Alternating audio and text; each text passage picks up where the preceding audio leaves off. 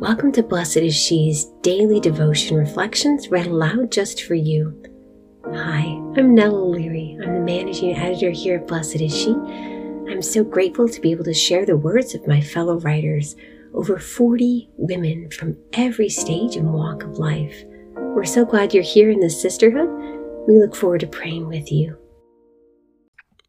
June 9th, 2021. Today's reflection is written by Sarah Erickson. Cinnamon Roll Glory. Unsure of whether I was too late, I parked outside my favorite coffee shop, hoping to grab a Sunday morning cinnamon roll. As I made my way to the line, I noticed there was only one left. I anxiously prayed no one would snatch it before me. Finally, when the anticipated moment came to order, I confidently asked for the last cinnamon roll, sure that this was the one the Lord had saved for me.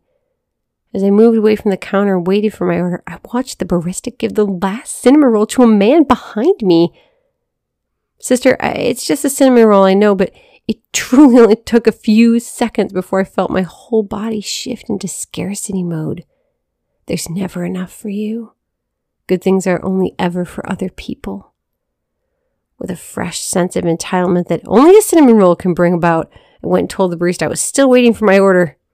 She smiled at me and nodded before bringing out a fresh batch of cinnamon rolls from the oven.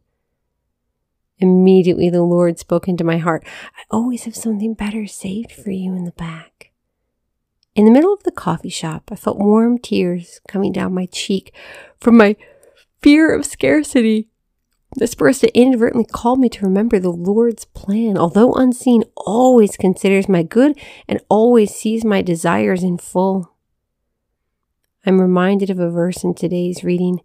For if what was going to fade was glorious, how much more will what endures be glorious? 2 Corinthians 3:11.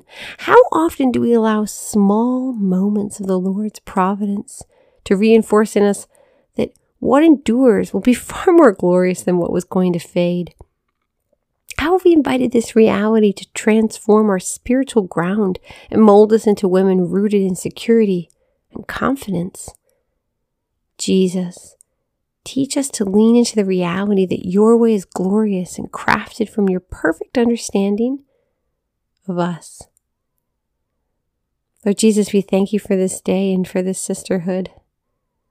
Help us to trust in your will for us, Lord, that you have something greater in mind.